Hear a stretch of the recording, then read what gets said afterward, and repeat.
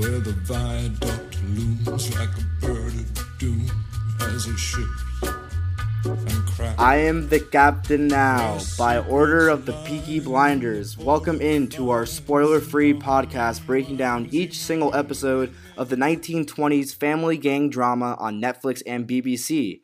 Today, I will be your host. My name is Josh Levy. And I'm Daniel Gilman. Welcome in to episode 5 of the 4th season, called The Duel, and we decided to switch things up for you guys. It feels different, doesn't it, Daniel? It's like Freaky Friday. It is. So we're gonna do a switch. I'm gonna lead today's episode. One of my favorite episodes, very intense episode. But our rewatch continues with season 4. Only have 2 episodes left, plus our season recap. Go ahead and like us on Facebook at facebook.com/Peaky Podcast. Follow us on Twitter at By Order of Peaky. And as always, subscribe and follow so those episodes can go instantly to your phone. You don't have to search for anything, you don't have to worry about anything. It'll go instantly to your phone. And remember, you can send us feedback via email at bootpeakyblinders@gmail.com or follow both of us on social media. We've gotten some great feedback from our fans. We aren't perfect. We like hearing mistakes that we made. We like hearing what we do well so we can make improvements going forward. But as Daniel said, this episode is named The Duel. It got an 8.9 on IMDb, which once again I think is not a fair score compared to all the other over 9s that it's gotten in the past and other seasons. But especially this season. This season's had 3 9s, yeah. So, I mean, it's fine. It's okay. I understand it's a penultimate episode. It is a setup episode in a way, but there's also a lot of action. This episode was directed by David Caffrey, who directed the last episode. So, nice little continuum going on there to make sure that he finishes his plot lines and his story the way that he wants to in the way that he sees fit. And the description reads, Tommy prepares himself as the bloody battle lines are drawn between the Peaky Blinders and Changreta. So that's an interesting one. It's kind of broad, very vague to what that means, which we all know I like. And then it goes on to say, a deal is struck with potentially devastating consequences. And I think we all know what that is alluding to. That's alluding to the meeting between Luca Changreta and Alfie Solomons and later on in the episode, which was a very interesting scene between Alfie and Luca, and Alfie does not hold back from even the scariest of men. He is sly, he's sarcastic, he's talking to Luca in a way that we've seen him talk before, and so that's what the description reads as the episode begins, and we get a very different rendition of Red Right Hand, setting up this shootout between Luca and Tommy, which is, we go right into it and we don't hold back. Josh, I want to say that, you interrupted my 30 minutes a day of pure blackness just in honor of all the people who are blind. So I just want to say that, like, at least for the next 20 seconds, my eyes will be closed. I was like, what is he doing right now? What is his purpose of saying this speech? Which I have it all written down. So later on in the episode, you all will get an Alfie impersonation out of me because the conversation between him and Luca Changreta is just captivating television. It is just phenomenal TV. And speaking of your Alfie, we do have some feedback. Carol on Twitter mentioned that Josh reading Alfie's speech from season 3, episode 6 was awesome, just like Shakespeare. I love it. I love to hear that from Carol. And I gotta thank Daniel for pushing me, being the supportive mother that he is to me, to pushing me to do the Alfie impersonation, which I didn't think I was gonna have it in me to do because it was so long. But it was definitely my best Alfie. I went back and listened to the pod just to hear how it was, and it was my best Alfie for sure. And then Rob on Facebook said that season 3 was really different from him. He enjoyed it, but definitely a different vibe. But he's also doing his first watch, so maybe upon a rewatch, he'll appreciate what we appreciate while understanding the plot. He said, so far, not my favorite season. I just started season 4. The Russians are too bizarre. And I said, just wait till you get to season 4. You're going to like it. And Rob said, oh, I just saw 2 episodes. I know what you mean. We love season 4. This episode really was just 3 main plots. It was the shootout in the beginning, which was awesome. And then a lot of it was just people talking in rooms. You've got the Alfie and the Luca, you've got the Tommy and the Polly and the Arthur, and then the Ada and the Ben Younger at the end. And so, I mean, the shootout, man, it was awesome. The shootout right away in the beginning of the episode. So that's where we begin, and a very ominous feel. Luca Changreta kind of revealing his I mean, his hypocrisy and his hubris, he kind of thinks that he's unbeatable. He thinks that he can do whatever he wants, and we kind of see the way that he goes into battle, and him and Tommy Shelby have that epic battle proportions. Tommy point blank kills three Changreta men, and so those numbers are dwindling slowly but surely as you and I talked about. That is now 7 Changreta men that are dead out of the 15. So we have 8 left. So just chipping away. And this scene is very intense on many levels because we see the perspective of the commoners in Birmingham. This is Artillery Square is what they call it, the area that the shootout occurs. And we see the perspective of these poor innocent bystanders that have to watch this debauchery go on right in front of them.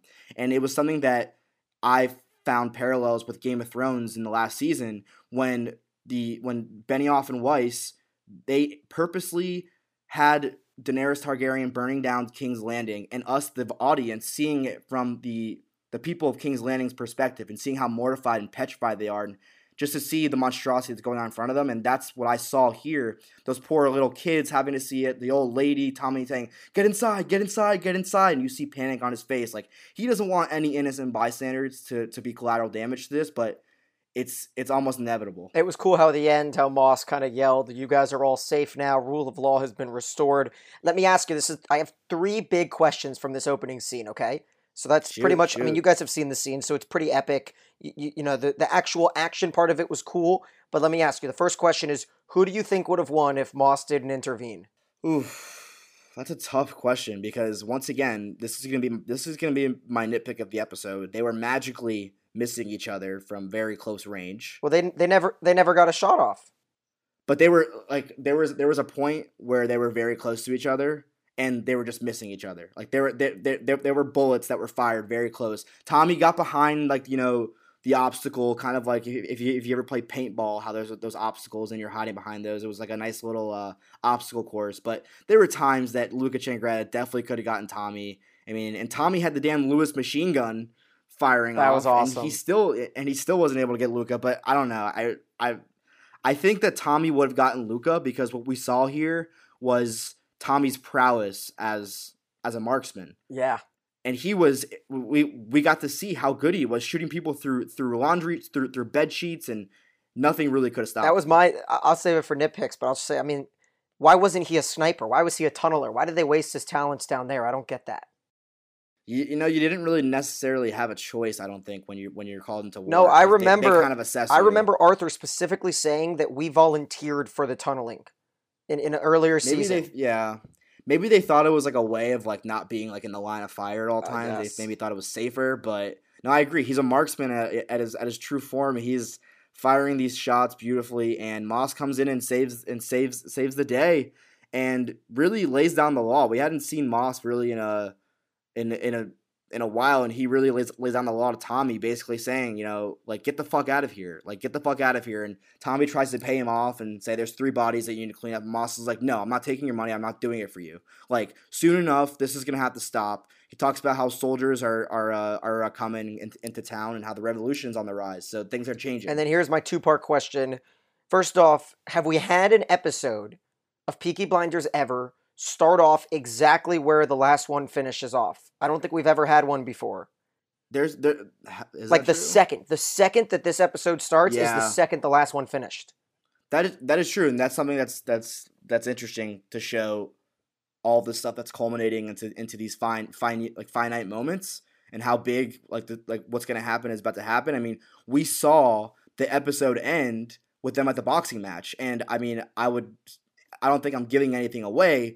We know that the next episode is going to start off there because you're right, almost exactly right. So it's like kind of 3 episodes back to back to back, all on the same timeline, which is great because it keeps you on the edge of your seat and it keeps you very, very into it. But once again, what would Tommy do without Moss? Like, he saved him on so many different levels. What would Tommy do without Moss? Do you think Moss saved Tommy here though? Because you think Tommy probably would have killed Changreta. I mean, like, we'll never know, and that's just me, right. Assuming. But also, just the fact that Tommy was outnumbered here too. So even if Tommy did get Changreta, who's to say that his other men weren't going to come out and kind of finish him off as like revenge for killing him, and just we need to finish the business if Luca can't. But so it's it's very interesting. And then Polly tells a story to Tommy about the first time that he headbutted a policeman. So another insight into his past, and she's worried about what he's going to tell Arthur about what just happened. Yeah, and Polly, it's just she'll never be the same to me. You know, like I can't enjoy anything with Polly anymore. I couldn't enjoy her what is it, her picnic later with Aberama. I enjoyed it my first watch through, and she was cute, and McCrory plays a great little happy Polly, but I can't enjoy it. She's the biggest rat ever. You know, when she's with Aberama later and Michael, they don't even talk about the fact that Michael let Tommy leave. She just says, you're now number 2 on his hit list. Michael doesn't say, like, I think that was a mistake in writing. Why didn't Michael say, hey, Mom, why didn't you fucking let me know that this was a plan? Right. Like, fuck you. Huge hole in this plot, in my opinion, which is very frustrating because on the first watch, I was so confused. You don't even think about it, Michael, yeah. Right, because Michael never gives any pushback. Like, any other normal, reasonable person would be heated as shit at Polly for not, letting him in on the whole plan, because Tommy reveals at the family meeting that just after, Polly received a letter just after Christmas from Luca Changretta offering to spare her son up if she gave up Tommy, which we knew based off of their conversation at the bar, and she gave Tommy up. And then Tommy says that was all part of the plan that we agreed on. He knew that Luca would want to pull the trigger himself, so he used the setup as bait to bring him in. And he says, I didn't get Luca, but I got 3. That's it. That's what happened. And it's just kind of, I agree. The whole thing with Polly is just very fishy. I don't understand why she, wouldn't tell Michael the insight to the plan, and she basically threw Michael under the bus, and we can really talk about it openly now because we now know the implications, of what ended up happening, the whole plan, the whole grand scheme. Guys, we've been waiting so long to talk about this, like that Polly fucks over Michael, and Tommy's been planning this the whole time. Upon my first watch, I had no idea that Tommy knew. Even with the Black Star, I'm like, why is Polly letting Tommy know that there's a Black Star on this day? And then it all connected with the Billy Kimber, the callback, and all of that. And it was well done by Stephen Knight, but except for the Michael part of the storyline. Is very frustrating, and Michael's, hiding out with, the hideout that Aberama Gold and his people have for him, and he's complaining. It's funny that, Michael, for somebody who just kind of got into this, rags to riches kind of life, is complaining about his quarters that he has to stay at. He wants to stay in a nice hotel, and Polly's like, if you stay in a hotel, they'll find you, they'll kill you. This is where you're staying. Yep, and also I did the math, okay? So we talked about this off mic, and Stephen Knight did a correct job, okay? So you mentioned that they had 13 Changrettas, and you were wondering how they had 5 left, if they really have killed 7 of them, right? I thought it was 15 originally, and they killed 7, so right. There's 8 left. But 2 of them, the 2 that Gold killed at John's funeral, were not Changrettas. Right. They were local kids trying to be famous. So there you go. So he's done it correctly. Very small intricacies that actually really matter, that you have to use your brain. Like, Stephen Knight only wants to appeal to the intelligent audience. You really have to pay attention. You can't, this isn't a show where you can look at your phone and watch. It's just not possible. Put your phone away. I really urge you from here on out, because the plot lines get very intricate here.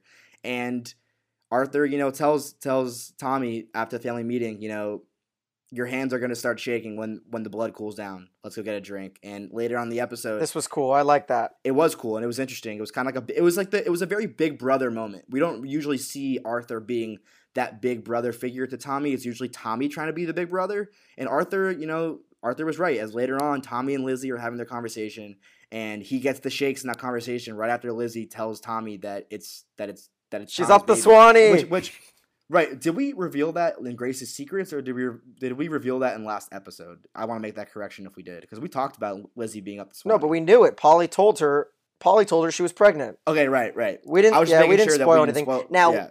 Tommy didn't necessarily know that it was his child, but Lizzie's like, yeah, it was, and it was that moment where you thought you were fucking someone else, and that was down by the canal, which means that Tommy got Greta pregnant in his own mind. So that's nice. Yeah, I mean, it was kind of interesting that she had sex with him, knowing that he was thinking about a different person, and she's upset at his reaction. He's like, initially he's being a huge dick about it. Well, he says he knows a woman that could take care of it. Right. Get an abortion for her and get rid of the child, and also he's concerned about business. That's it. Who's gonna run me fucking office? He says, and I thought he was such a dick.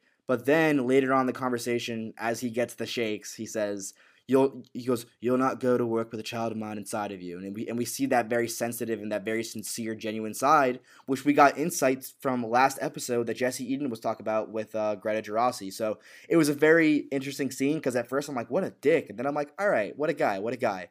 And then he tells Lizzie, all this death, fuck, let's have some life, eh?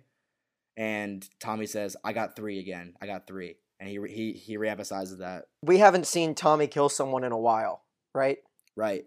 And it shakes him to the core because he's been trying to get out of the sporting business. He's been a general. He's a general, like Grace's uncle said. Right. And I mean, after, ever since Grace passed away, he really gained a different perspective on things. He's still a savage, like a freaking savage, but he doesn't want to be doing the killing himself, And it's funny also in this episode earlier in that family meeting when Charlie's like, Charlie can speak now, which is nice, which you learn. And he's like, you got 3 of what, Daddy? And he's like, he's like, three shillings for a horse that costs 2 shillings. And I thought that was funny. Yeah, a 2 shilling horse. I like that line. But I mean, we see Arthur losing it in this episode as well. And how many times have we seen Arthur, who we think Arthur's coming around only to just lose himself again? As he's going off the rails with a Tokyo, he's drinking a lot. He has the conversation with Linda. Linda's definitely concerned about what's happening with Arthur, but he's going off the rails, and he needs Linda to tell him again what she told him that morning to kind of ground him. Let's talk about one of the best sequences, the one I was talking about earlier with Alfie closing his eyes, and maybe the coolest music of the season. It feels fairy tale-esque when Luca starts to show up. You know what I'm talking about? It is very fairy tale-esque. It's like this was a very intense scene. They zoom in on Alfie's hands, there's tattoos, little intricate details, and this is one of the greatest scenes of the show. Seeing very 2 different characters, meet face to face. You got Luca Changretta, the very serious, the very intimidating kind of guy, and Alfie who literally doesn't give a shit who he comes across, and he'll say whatever the hell he wants. But this was an awesome scene. I don't know what you took from it, but I just saw pure great television. It was. I mean, these are the 2 most attention-grabbing characters in all of Peaky Blinders, I think. Right? I mean, anytime that Luca talks, you're enthralled, and every time that Alfie talks, I'm addicted to the television, and I could watch that scene 10 times and catch something new every single time. This one, my favorite line was Luca when he finds out that Alfie wants the rum, pushed to New York, and he's like, no fucking shit, mate. Why else would I have you thieving my oxygen? I love thieving my oxygen. Yeah, I got to start using that line. I'm gonna go ahead and start from the beginning of this scene, and this is how it starts. He has his eyes closed, as we stated, just like Daniel did at the beginning of the episode, and he closes his eyes and he says, "My little cousin was born blind. As a result, I now donate a considerable sum of money to a charity which gives dogs with eyes to blind Jews.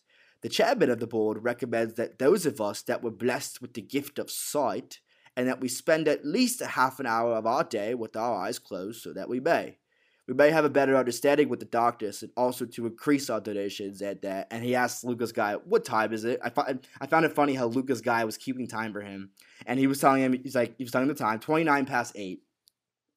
And he says, right, yeah, right. Then I have another minute to go, actually, but you can begin. And Luca Changretta goes, "I'm Luca Changretta." And he goes, "Oh yeah, I know who you are.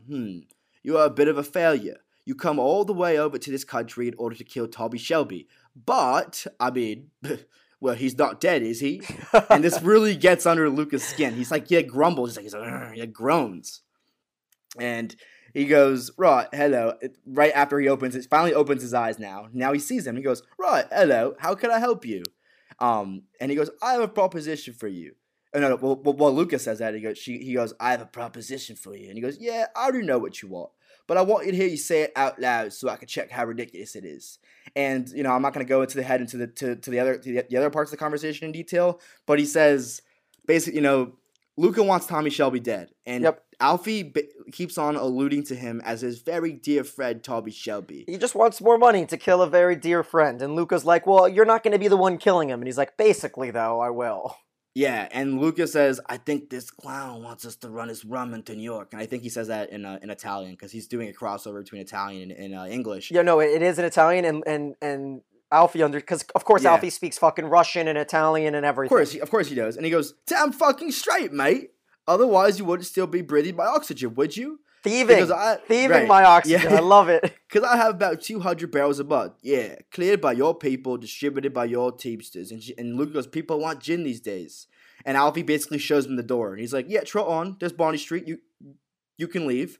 And at the end of the deal, Luke accepts Alfie's deal. And Alfie, adds on, he goes, "Because Tommy Shelby, like me, is from an oppressed people. Then I need you to put all the ton on top of that because his brother is a fucking animal and he will come after me, yeah? And then you will need to put another 100 on top of that because, well, you're a fucking what, mate?" And his face. There were two things that I noticed about Luca's face. His face there, he's like, oh. It's like, no one's called him that before. And then the circumcised thing, Luca's like, oh, he almost like swallowed his matchstick. Yeah, he says we have to deal. He goes, you better circumcise your Italians because Luca wants, the Italians to be at the whole deal, long story short, summarize, is Luca wants his men at the boxing match because he knows that Bonnie and Alfie's Goliath are set to fight in this match. And so Luca wants his men on the inside and he wants them to be passed on as Jews. And Alfie's like, just letting you know, you're not going to be able to just, pass them on as Italians because Tommy Shelby is going to be able to pass them on as Jews because Tommy Shelby knows the freaking difference between two. So he tells them to circumcise themselves. And Luca, takes a jab back and says, it's funny because nowadays Jews are passing themselves off as Italians in order to survive. And it's kind of a, insight into the times of, Jews being persecuted and anti-Semitism and stuff like that. So that was a little interesting. And at the end of the conversation, Alfie Solomons has the final blow and says, "You just made a deal without any negotiating. Like, basically, I won. I added all these parameters. I added all these conditions. And, of course, Alfie has the whole entire deal written down already, signed, sealed, delivered by his lawyers. And I really want to know who the lawyers of this in this show are. We don't see who they are, but they're doing a lot of work behind the scenes. What if it's Ollie? Ollie might still be the lawyer. We haven't seen Ollie in a while. But I wonder who Tommy's lawyers are. But, I mean, that was just phenomenal television. I think I did a great job of recanting it as short as I could, but no, it was good. I do have one comment though, because at the very end, when he says, "You're going to come here and kill us all," I don't know what language he says that in, because it could be Italian. I thought it was Italian, but there was no we don't know what came of it. Like, we don't know if he agreed to the deal. We don't know what he said. Why would he make a deal with people who he knows will just come and kill them? I'm going to talk about that later. Alfie's my loser. I'm going to spoil it right now for you guys because he blows the load right here. I don't think he wins this conversation. Once again, he's a wild card, and I'm frustrated because he's like talking about how much he admires Tommy. He's talking about how brilliant he thinks he is and how he's not someone that you need to underestimate. But then he crosses him, and we think agrees to the deal with the Changrettas, and it's frustrating because it's like, dude, how many different times are you going to cross the Shelbys? This is three, right?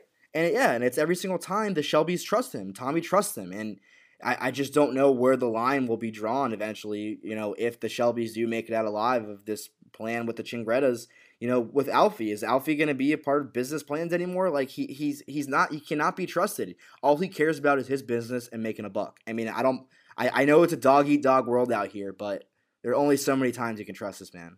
It was once per season because the second season was with Sabini. The third season was with the Economic League, and then here with the Changrettas. And speaking of dogs, we do get a dog at the very end. The dog that's checking for bombs at the boxing ring. So that was cool. I like it. I like doggos. Very intense ending there with the music's building up. Johnny Dogs is taking bets. The Peaky Blinder. He was great. He was laughing. He was excited. Yep. Arthur's offering Bonnie some uppers, but he says the lion's already out. And then Aberama reveals that he gets 20% of the cut if he gets a knockout in the fourth round. So that's important to notice. And then speaking of knockouts, how many men do you think had full chubs when all the Shelby women walked in? Oh, I mean, probably 85%, 85-90%. They were looking bomber. They're looking on fleek. And it sets up episode 6 perfectly. And I guess the other two scenes that we should mention are the scene between Ben Younger and Ada Shelby. Ada Shelby is kind of wilding out in the streets, and so she gets taken in and strip searched, and she's not happy about it. And we get this mixed race Ben Younger. I think he's mixed race. I don't know if he's pure African, if he's pure black, but he's definitely mixed race. And tells Ada Shelby, we've done homework on your family. We have a dossier of your whole family.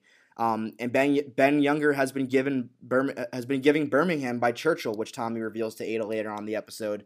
Ben Younger says that Ada is known to have been aligned with the communists, and Ada goes on and on about how she was blind, when and it was 1919, which I thought was interesting, that Ben Younger said was the time that she was seen to be aligned with the Communist Party. And that was when she was with Freddie. And she says, it was blind love. It was blind faith towards it. She didn't actually believe in it. It was just kind of like she was associated by marriage. So just another interesting interplay as we get a brand new character in Ben Younger. He knows Tommy Shelby. Tommy mentions that he was the only one in the cavalry that knew how to ride a horse. So you see that there's some level of respect between Tommy and Ben Younger.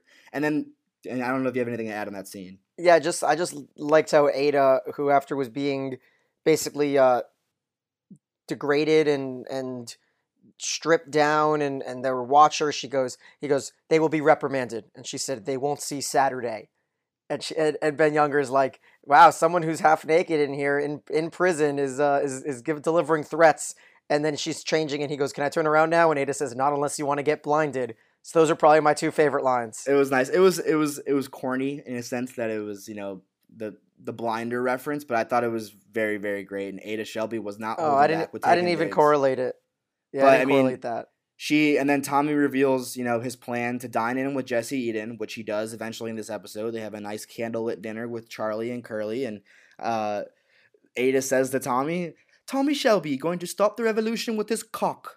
And Tommy doesn't even say anything. He's like, basically, yeah, that's my plan. I mean, look at the deal he has. I mean, he's getting £2 million for sending some military vehicles out to the war. Right, he's been offered 3 5-year contracts to supply military vehicles to the British forces in India, Ceylon, Singapore, and Burma for £2 million. So once again, Winston Churchill, and she asked by who, and when he says that Ben Younger has been giving Birmingham by Churchill and the King. So once again, Tommy Shelby is left to do Churchill's, dirty work for him. And I mean, that's going to lead, Churchill's my winner. I'm going to go ahead and say it. Churchill's my winner.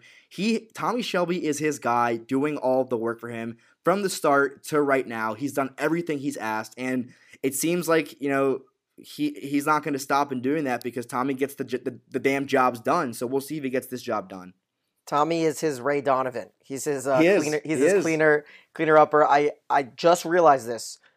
3 5-year contracts. That leads you right up into the start of World War II, because that's from 1925 to 1940. That makes a lot of sense, doing that math, and it's interesting to see where we are now and where we might be in 15 years from this time, where the World War II started in 1939. So just think about all the things that might happen up to that date if he has all these contracts with Churchill. And I don't think this is the last of Churchill and Tommy. No way. And if you guys want to hear Josh and I conjecture about crazy possible future situations in Peaky Blinders, go back to our 4.3, 4.4, our Grace's Secrets. 4.4, where we were thinking about prequels. We went ham. We went ham on all the possibilities of who will be fighting in World War II. I also love this line from Ada when after she said, you're going to solve it with your cock. She goes, no strikes in the factory because Jesse Eden will be in your bed. And what do we see? Oh man, Jesse Eden and Tommy making out. A very interesting pairing, which I did not think would ever happen, because I think they're from just two opposite sides of the spectrum. But they have a nice candlelit dinner, and Tommy's he's charming and he's spewing his stories and making her believe that he's a soft-hearted gentleman when we know he's really not at the end of the day. He's just horny. He's kind of horny. And he casts her under his spell, and they get it on.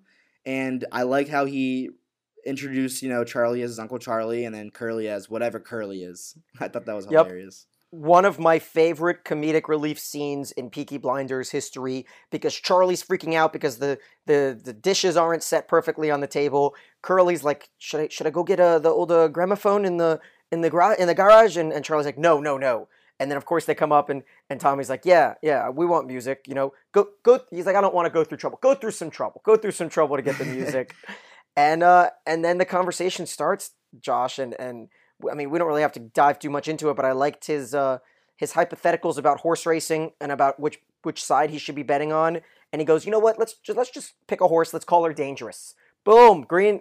Sirens go off because that's the name of his horse with May that she named. It is indeed, and it's just another comes full circle with these different seeds being planted. When you first see that, you're like, Dangerous, okay, whatever, flies over my head. This means nothing, but it shows that it means a lot more to Tommy. Like these very intricate things. So it was a very interesting scene between Tommy and Jesse Eden. It was a people talking in rooms scene, and then they got it on, but it's an important relationship that's being developed between the two because Tommy has his eyes set on the bigger picture, not just on the now. And even with Luca Changretta, as a thorn on his side, he's dealing with politics and he's dealing with, the Communist Party and things that are happening within Birmingham, the revolution. So it's like crazy to see that he has, he's staring death right in the face with Luca Changretta, and this is what he's also dealing with as we get the ultimate cliffhanger in the last scene.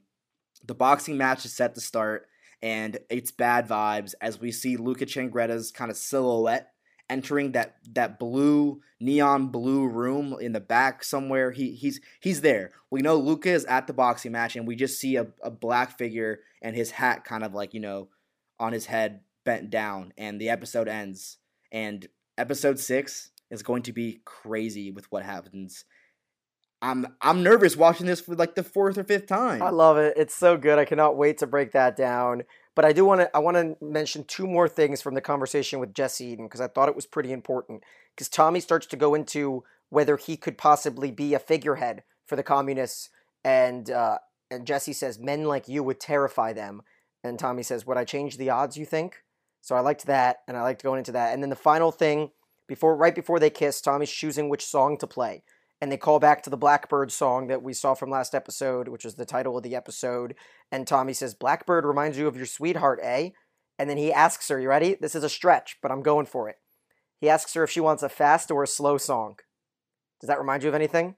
Oh, wait, I have it on top of my head. Fast or slow? I don't know. It's when Grace asks Tommy if she wants a happy or sad. sad. And that there's no way that's an accident. No, definitely not. Happy or sad, fast or slow. I mean, I guess, yeah.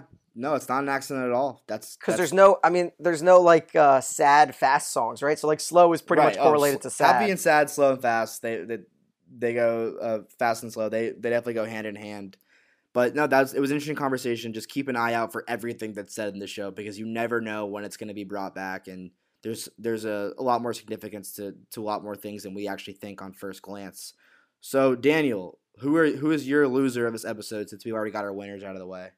Yeah, I think I actually I said my loser, Alfie, already. Oh, right, which, right. Because the realization that Changretta is going to come. Your winner is Churchill, so they're both very, London-based. I also thought it was cool, that countdown. When they counted down to when he could open his eyes, it felt super ominous. I thought something was going to happen. It was like 4, 3, weird. It was weird. 2. Yep, and I want to talk more about Alfie in the Grace's Secrets, too, so we'll hold that out for a couple more minutes. My winner is Sergeant Inspector Moss. Okay, I like that. Because shit is finally, his moral compass is finally back where, surprisingly enough, Campbell wanted it to be. Of all the people that was trying to get him to not take money from Peaky, and he didn't take money from Tommy in that opening scene, he yelled, "The rule of law has been restored." He, finally stood up to Tommy Shelby, and he's my winner in this episode. Who's your loser now that we've got everything else out of the way? My loser are the innocent bystanders of the shootout with Tommy and Luca and Luca's men. These people trying to mind their own business, go about their day, and Tommy Shelby decides, and Luca Changretta decide that today is going to be the day in their own backyard, right outside their doors and windows, to have a shootout of epic proportions. And we see like the mortified and petrified faces of these innocent civilians. And I just feel bad. It's like you really don't think about just the day-to-day regular people who, have to be collateral damage and carnage to Tommy Shelby's, little turf wars. And so that's why they're my losers. I felt bad for these people. The little kids, I mean, imagine just these little kids are freaking out. The old lady. So Tommy tries to, save them and get him inside, but before the little boy has Luca Changretta grabbing him and asking where Tommy Shelby went, which he lied. He lied to Luca. I love that. I was gonna Right. mention that he's the only one of those that didn't lose because he's a peaky boy. Do you think that he was just like on his intuition was like, I'm gonna save Tommy, or Tommy was like, if the man tells you, asks you where I went, No. tell me I went downstairs. No, you think that was like on the fly? Yeah, Tommy's like Batman to these people. I mean, he Yeah. owned those buildings, didn't he? Aren't those isn't that Tommy's apartment complex? I think so. I mean, we talk about the legend Yeah. of Tommy Shelby. He is a legend. People know who he is. So that was a nice little scene to have him you know help Tommy to his advantage. So I mean, that's gonna wrap up this episode. We're gonna head into our Grace's secrets. I mean, we've already gone through our nitpicks basically, so I don't think we need to touch on those. So I mean, we're gonna go through our segment of Grace's secrets where we divulge some spoilers for you guys. So if you haven't caught up to this point, stop listening, turn it off. We're about to get into Grace's secrets to talk about some things that we already know that happened in this episode that we know has implications for the future. So I guess that brings us to Grace's secrets right now. Everyone's listening. Daniel, we got to talk about a lot of things in Grace's secrets here. Where should we start? Should we start with Michael? Should we start with Alfie? Should we start with the boxing match and giving him Let's up? start with Alfie. So I mean, it's just crazy to see Alfie giving up Tommy and everyone else. And I didn't think that Alfie was gonna ever cross Tommy again, and he does. And we almost lose Arthur because of it. We almost lose another Shelby because of Alfie. And then we see Tommy finally have enough and shoot Alfie in the face. It's which happens in this next episode, and it's kind of like it was the last straw for him. He he couldn't take it anymore. As we said in this episode, how many more times do you have to trust this man? And it was the last straw for him. And I mean, we see him come back in season 5 where Tommy's asking for help again for Alfie, and it's crazy that he even went back to him again. You see, these are the two things. So Alfie to me is Icarus because he just is too greedy. He flies too close to the sun.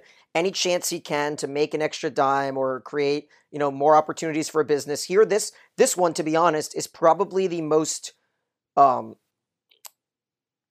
fortuitous opportunity because he can peddle rum into New York City. That's better than matching with Sabini. That's better than having a Fabergé egg. This is the one that is this is the only one that was even understandable for me if you're Alfie, because this is one that could really, jumpstart your career as a rum, a rum distributor around the world. So I guess that, and then Tommy is just in love with him. That's that answer. I still think you can be in love with another man, and it doesn't have to be sexual or romantic. Tommy is just in love with Alfie Solomon, so he's always going to go back to him. He's thinking about him even when he has no reason to. He talks about him with Oswald Mosley in the next season. It's a similar thing to the situation in the show Vikings. And I know I like to bring in other shows because I like to connect the fans who have seen these other shows. Have you ever seen Vikings? I have not, but you've talked about it, and it seems like it's a good show. Yeah, so Ragnar Lothbrok is a lot like Tommy Shelby. He's like the head of the Viking crew, and he brings in this Christian, Englishman named Ethelstan, and he loves him. He falls in love with him, not in a sexual way. He just loves his presence, and I think Tommy just loves Alfie, so I think that's just why he keeps going back to him. There's a sense of admiration for how they handle their business, and I mean, when I was watching this episode, I thought Alfie, for the first time, I thought Alfie was setting up Luca. I thought he was going to make Luca seem like he was on his side, and then he would help Tommy because he was talking about how much he loves Tommy and how much, he respects Tommy, how smart he is. So I thought it was going to be used to help Tommy by setting up Luca Changretta as another plan that Tommy was in on for bait to set him up. So I was shocked when I saw in the next episode that Alfie kind of screws Tommy, and I'm still confused as to why he really screws him over. I can't tell. Maybe he's a little afraid of Luca Changretta, and he, as he said, we're all going to die. You're going to kill us all. Maybe he thinks that he's just ruthless and that he'll kill him. But it was interesting to see how the future pans out after 4.5 with Alfie. And I think something else to you have something to say? Yeah, I also just wanted to say that as messed up as it is, if you ask Tommy Shelby who his best friend is, he probably would say Alfie Solomons. Besides, his family and Arthur and whatnot. No, his best friend. His non-family best friend. He doesn't have him or Johnny Dogs, actually. Yeah, no, definitely could be his best friend, and he does have a love for him in a way, not a physical attraction or anything like that, of course, but there is a love for him. But Interesting that we also see Ben Younger in this episode, and Yeah, that's a cool one to mention. Once again, I don't want to like just if you haven't watched all of season 5, please turn this off because we see Ben Younger blown to pieces in season 5, and it's very upsetting to see. Well, it's not. I mean, like I didn't grow a huge attachment to his character, but I didn't think on first glance that Ben Younger was going to be this huge character that was going to eventually be with Ada and impregnate Ada, and she would be having his child. So it's interesting to see how his character takes off. And it's all Tommy's fault. It's because Tommy pushes it too far. Tommy sees an opportunity to exploit someone with power, and so Tommy uses him as his connection to be a mole, and that's the reason why Ben died, because he ended up pushing too far into Oswald Mosley's business and his line of work and all of the intricacies around him. So it's more along the fact that everything Tommy touches gets killed, and that's just more what Ada mentions in season 5.